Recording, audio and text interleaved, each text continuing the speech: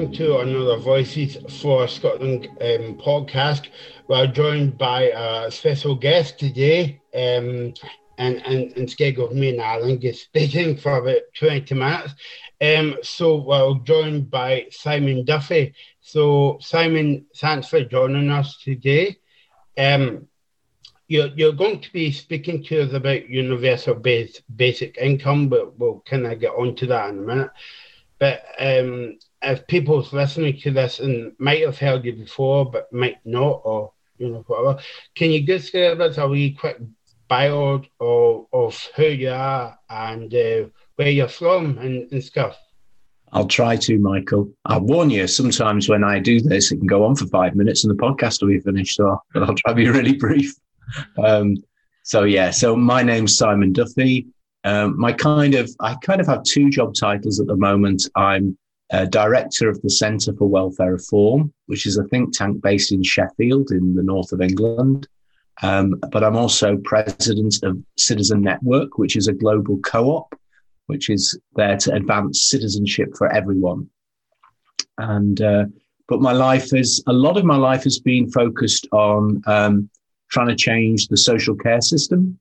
So from 1990 through to 2009, that was my main obsession. And a lot of it was actually done in Scotland. So I set up an organisation called Inclusion Glasgow, and I worked with Scottish local authorities to start developing systems where people with disabilities had more control over their support. But in 2009, I set up this think tank really to try and encourage people to think that the welfare state's a brilliant thing. But there's no reason why the people who designed it in 1945 got everything right. So why don't we keep improving it? Which is not the normal way people use the word welfare reform, strangely. So what a lot of people use the word welfare reform to try and disguise the fact that they're cutting or attacking the welfare state. I'm trying to get people to think that welfare reform might mean improve the welfare state. It sometimes feels like a lonely task. So there you go. That wasn't 5 minutes, but there you go. I'm not timing you, so that's good. So because I can go on for ages, as Alan would fight for that. I think. We're now going to speak about UBI. So as I said, a lot of people might be listening to this and say, "Oh yeah, what's UBI?" So give us a wee quick overview of it, and then we'll kind of get into the nuts and bolts of it. Sure. So UBI stands for Universal Basic Income. Sometimes people just talk about basic income, and sometimes there are other words for it, citizens' income. I think the Pope talks about it as a universal income or universal wage, I think the Pope says. Pope is one of the backers of UBI. I don't know whether that pleases you or not. But the idea is fundamentally really simple. It's to say that every society needs some system of social security, income security in the modern world. Historically, when people had land and it was distributed differently, then maybe we didn't need this. But in the modern world, people are basically born poor. Like unless you're very lucky, you don't have assets, you don't have an income, you're born with kind of nothing. And so actually the only way we can secure each other's well-being, provide each other with security, is if we say, right, let's make sure everybody has a basic minimum just to start with. And that basic minimum is the basic income. Now, that is not how our current social security system works. So the battle is to try and change and move away from the current system towards something where everybody gets that basic minimum. Is that?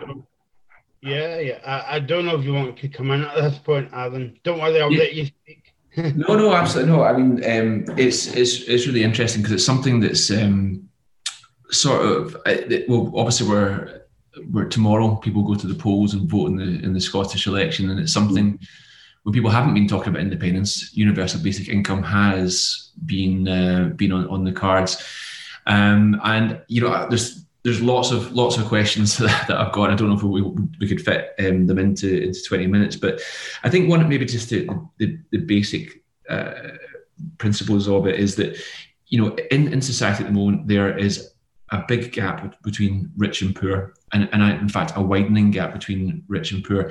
How does universal basic income address that issue, or does it?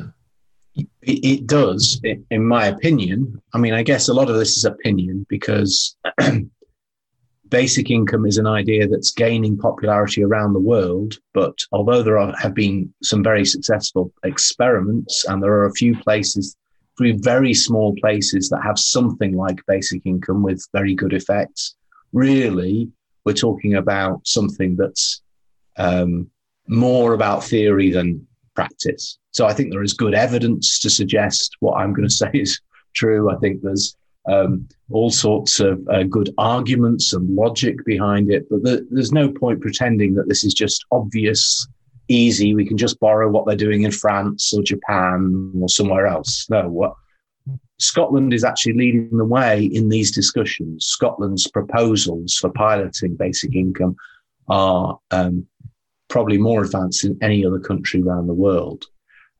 But it is definitely still a point where people are uncertain, even its fans. And I'm definitely on a scale of 1 to 10. I'm up at 9.5, 10.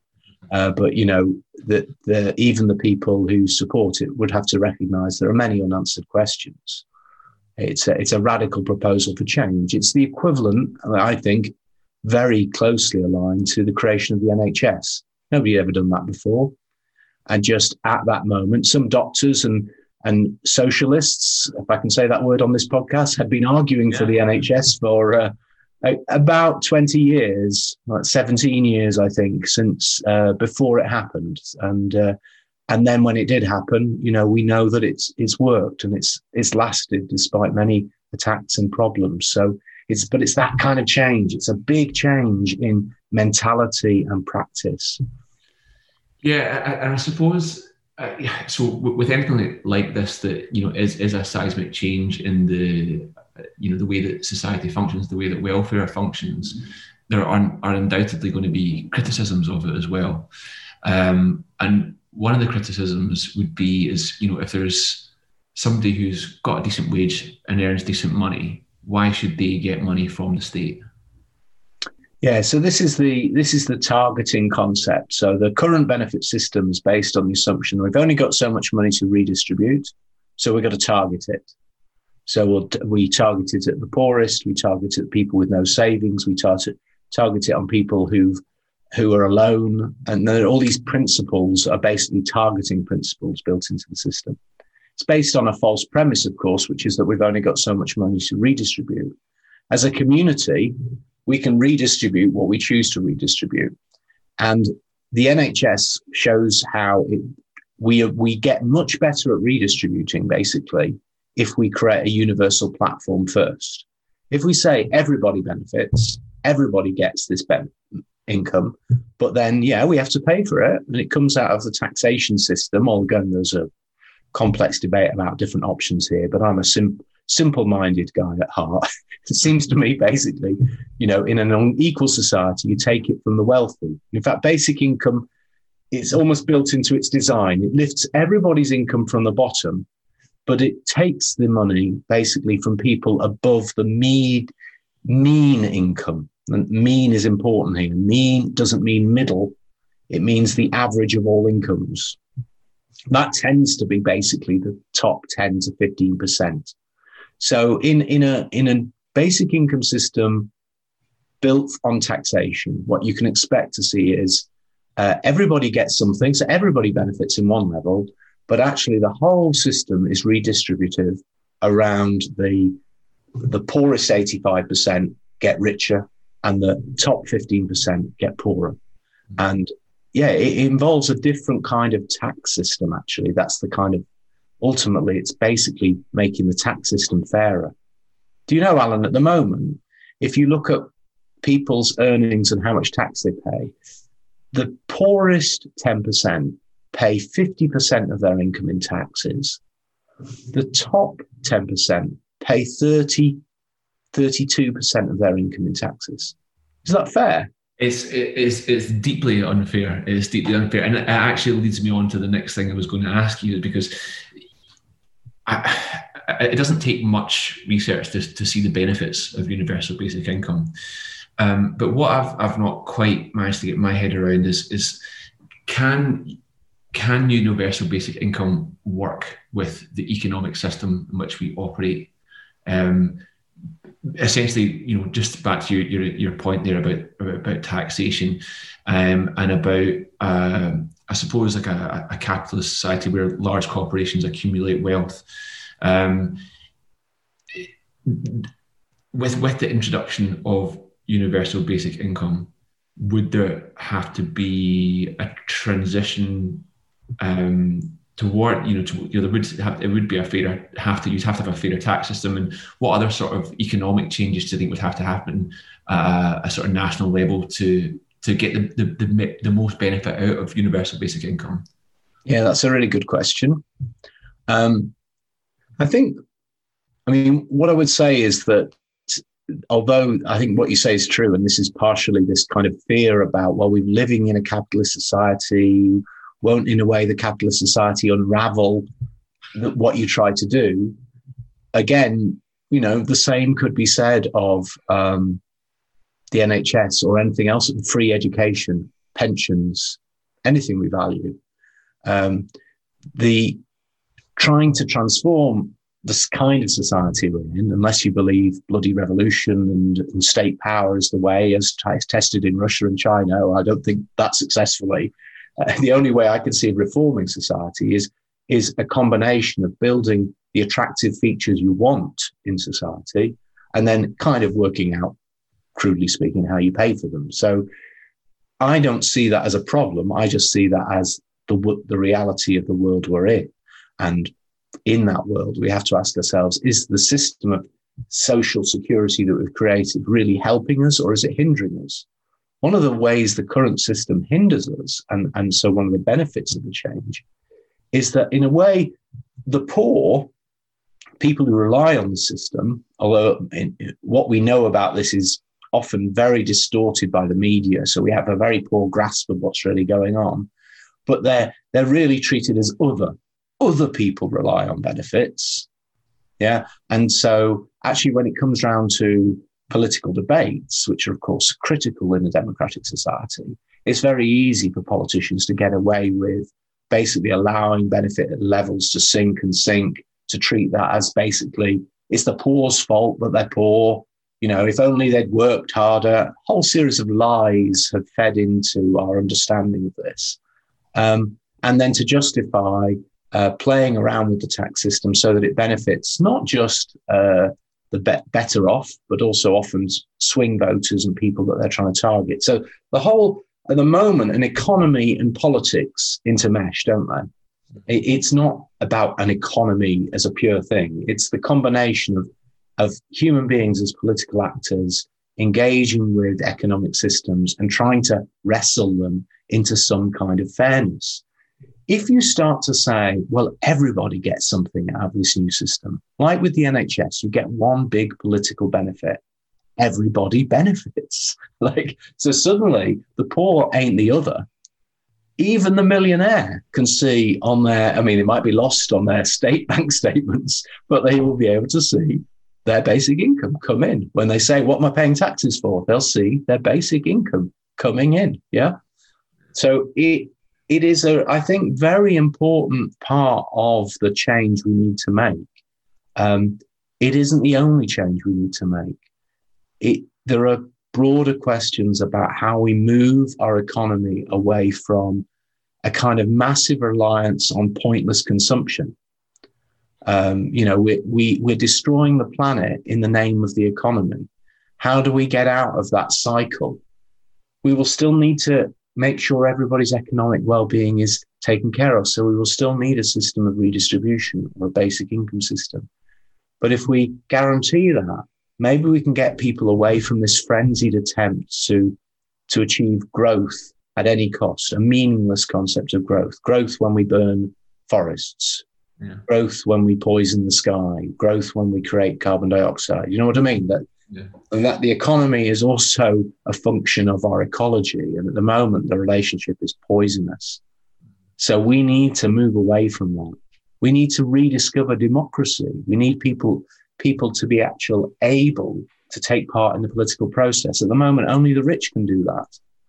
A basic income guarantees people's ability to contribute as citizens, to play their part in democratic life, perhaps to introduce a bit more democracy into ordinary life. Why do we leave all the decisions to Holyrood or to Westminster, where many of those decisions could be made in local communities? At the moment, you can't afford to spend time doing that because you're too busy working. You've probably got if you're at a lower income, you've got 2 or 3 jobs and everybody in your household is working. You don't have time. You don't have time to get involved in your community life. This is a terrible state of affairs in the modern world. We won't solve our problems by relying on rich, powerful individuals to solve them for them. They are the problem, really. That's exactly what I was going to say, actually, there. Very often the cause of the problems. But to me, from what you're saying, it sounds like universal basic income is a really key component of the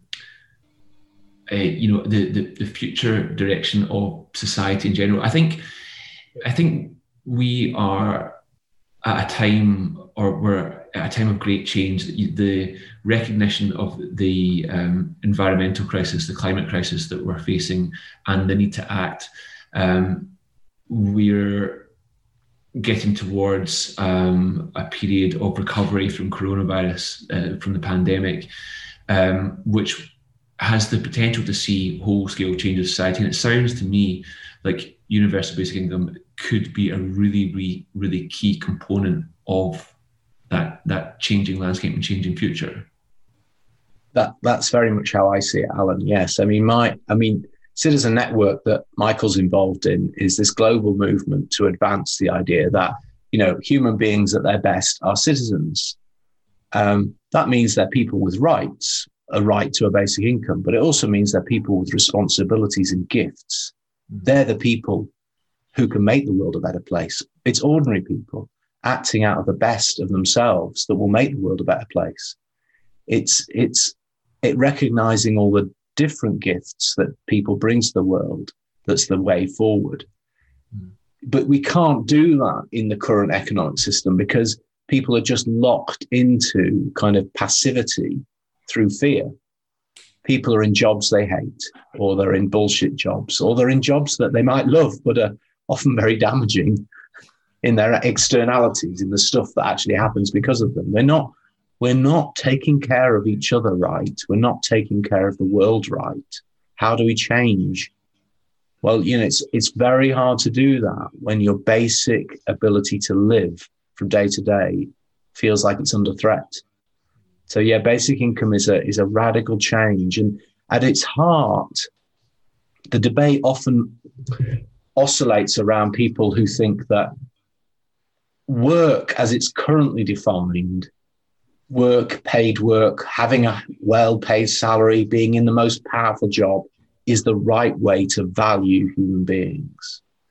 And advocates of basic income are, broadly speaking, people who think, no, it's just a broken scale of values. It's not the right way to think about human beings.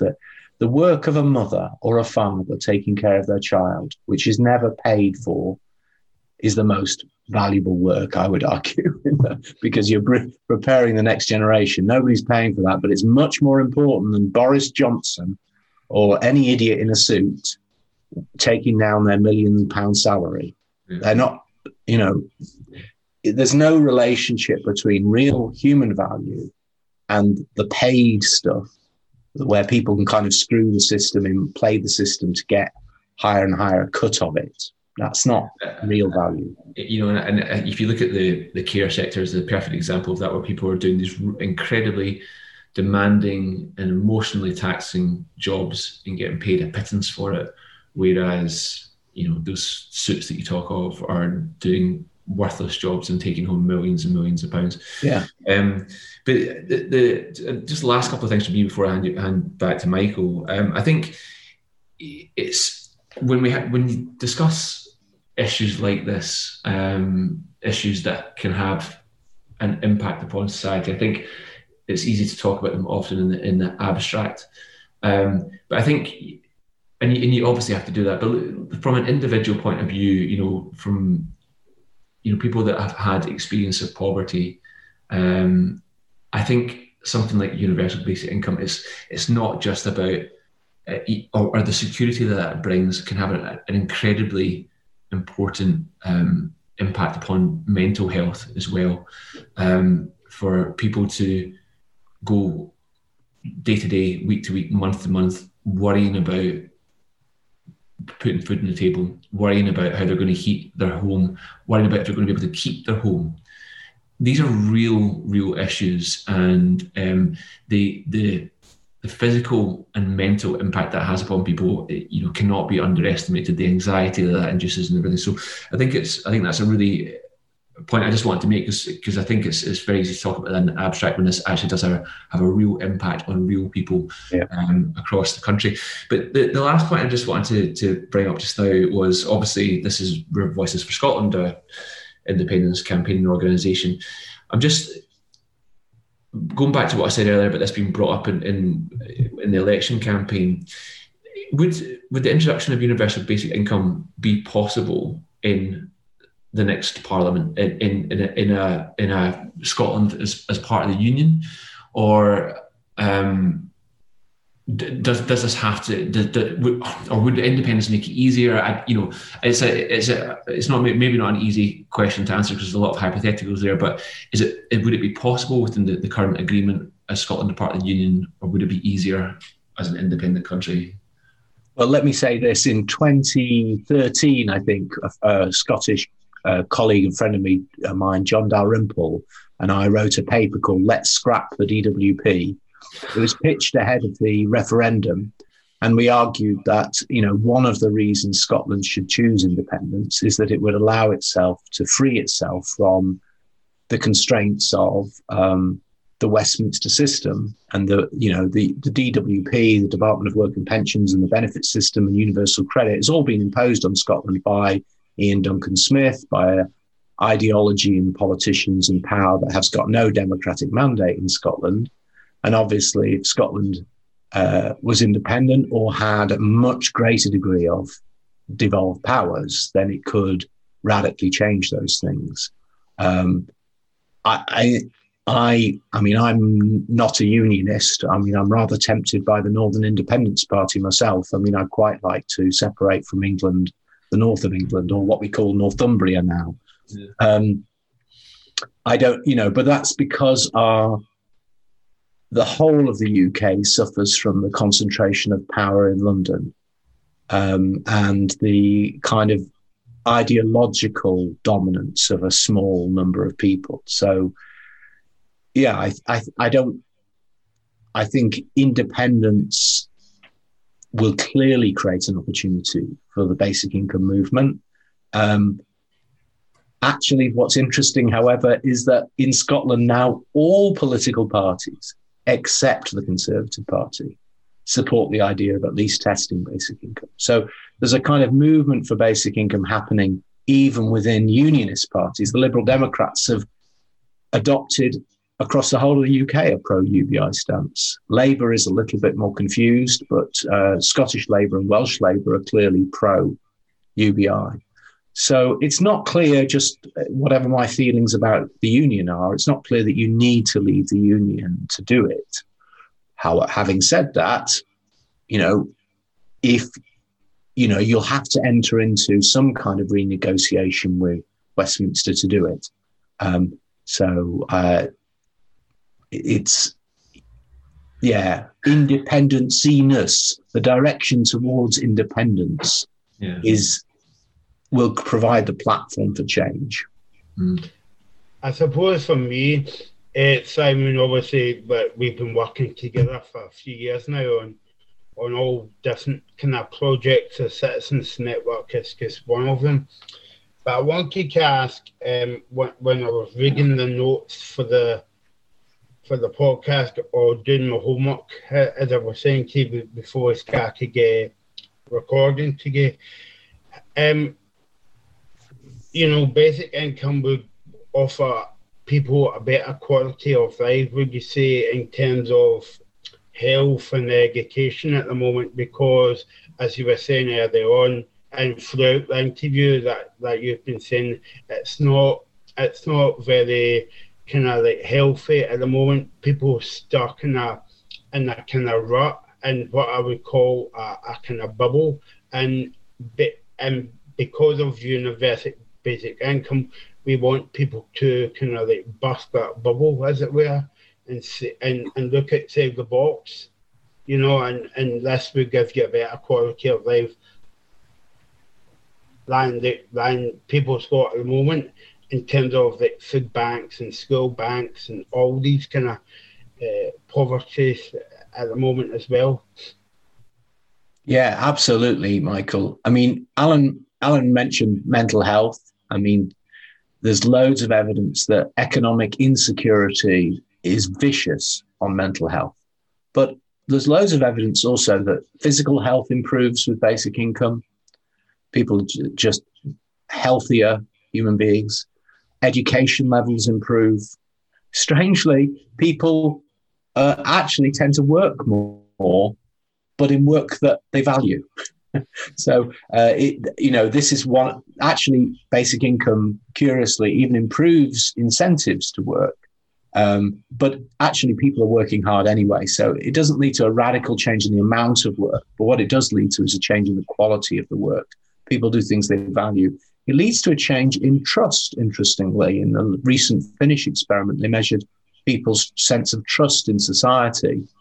And being trusted with a basic income seemed to lead to people feeling that there was more trust in them and in society as a whole. So it improves the quality of our kind of social life.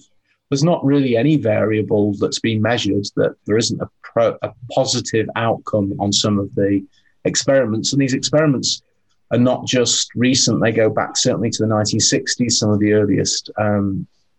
But yeah, we just haven't yet managed to get that political breakthrough.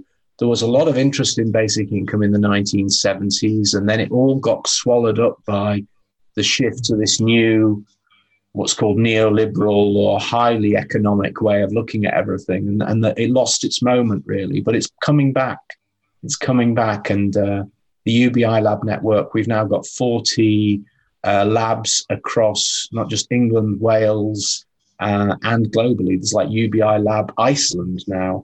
And then we're working with our friends in Scotland as well. So there's this growing interconnected movement for this stuff.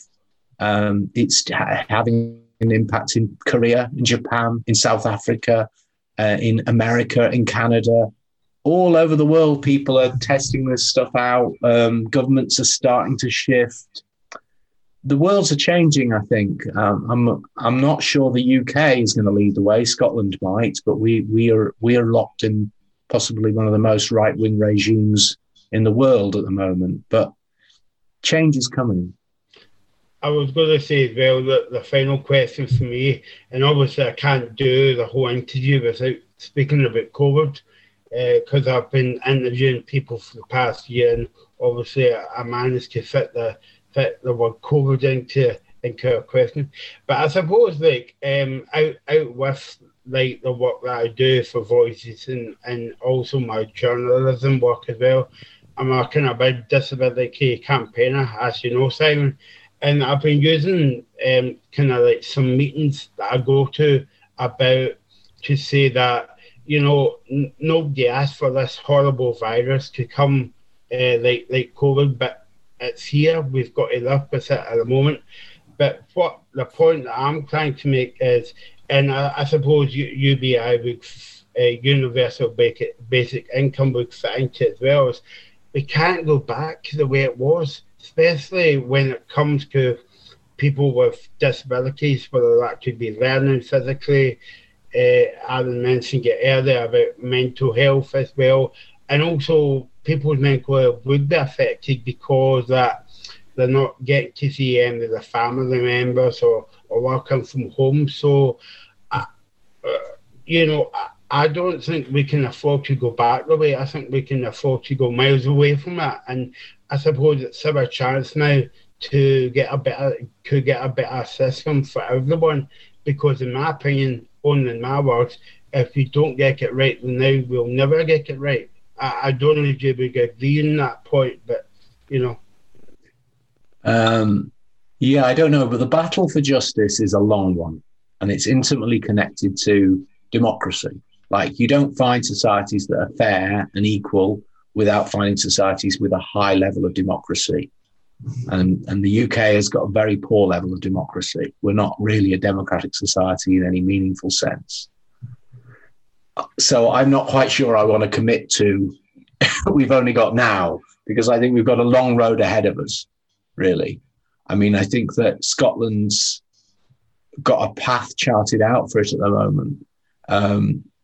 To me, as a northerner, it seems like Scotland, you'll get there with a bit of luck, a fair wind, unless something else happens. And Scots would have to be promised a much different kind of deal from the United Kingdom as a whole to the one we've currently got to change course from a kind of increasing support for independence. But even with the wind of independence in your sails, you've got many years ahead of you to win that battle and then to figure out what you do with it, I guess. And if you think about the country of Northumbria, where I am, we have decades to figure that out, because, if you think Scotland's been screwed, I'm sorry, the north of England's been way more screwed, because we've not got any power at all, and we've economically gone through, in many degrees, our economy, the economy of Yorkshire, where I live, is equivalent to, in what they call GDP per capita, to the economy of Lithuania. Lithuania went through 40 years of colonial oppression by the USSR. Yorkshire was where the Industrial Revolution was born, right? So how have we got to that stage? We've got to that stage by the destruction of the economy and the politics of Yorkshire and north of England by London. And we're not going to quickly reverse that. It's taken a couple of 100 years to do that, arguably longer, but it's accelerated in the last 70 years. And we've only just begun. So I don't know. I won't live to see justice in my day. I just try to make the best stab at helping on the journey, Michael. And COVID will help and has helped. And it's galvanized people. Like the UBI Lab network, we found we can tap into people's energy during this period. And it's proven the economic point that actually we need to make sure everybody's got an income as a starting point for everything else. And that's basically what they had to do during COVID. So it's proven one of the economic points for the basic income campaign. And we've got tons of politicians across the political spectrum now supporting basic income. So that's all very encouraging. But even with that encouragement, there's some long yards in this game yet. Okay, well, there's a lot for people to take in there, but thanks for joining us, Simon. That was very interesting. I don't know if you want to add anything else to the conversation, Alan, or tell us what events that you've got coming up for Scotland. No, that was really, really interesting. Thanks so much, Simon. And I'm sure people will, when they listen, will get a lot from that. So thanks again. But no, nothing else really. Just to keep in touch with us on social media and all the rest of it. And you can find us online. Yeah, the website voicesforscotland.scot and on Twitter, because everybody's on Twitter now, Voices for Scot. And we'll see you soon here on Voices for Scotland. Thank you.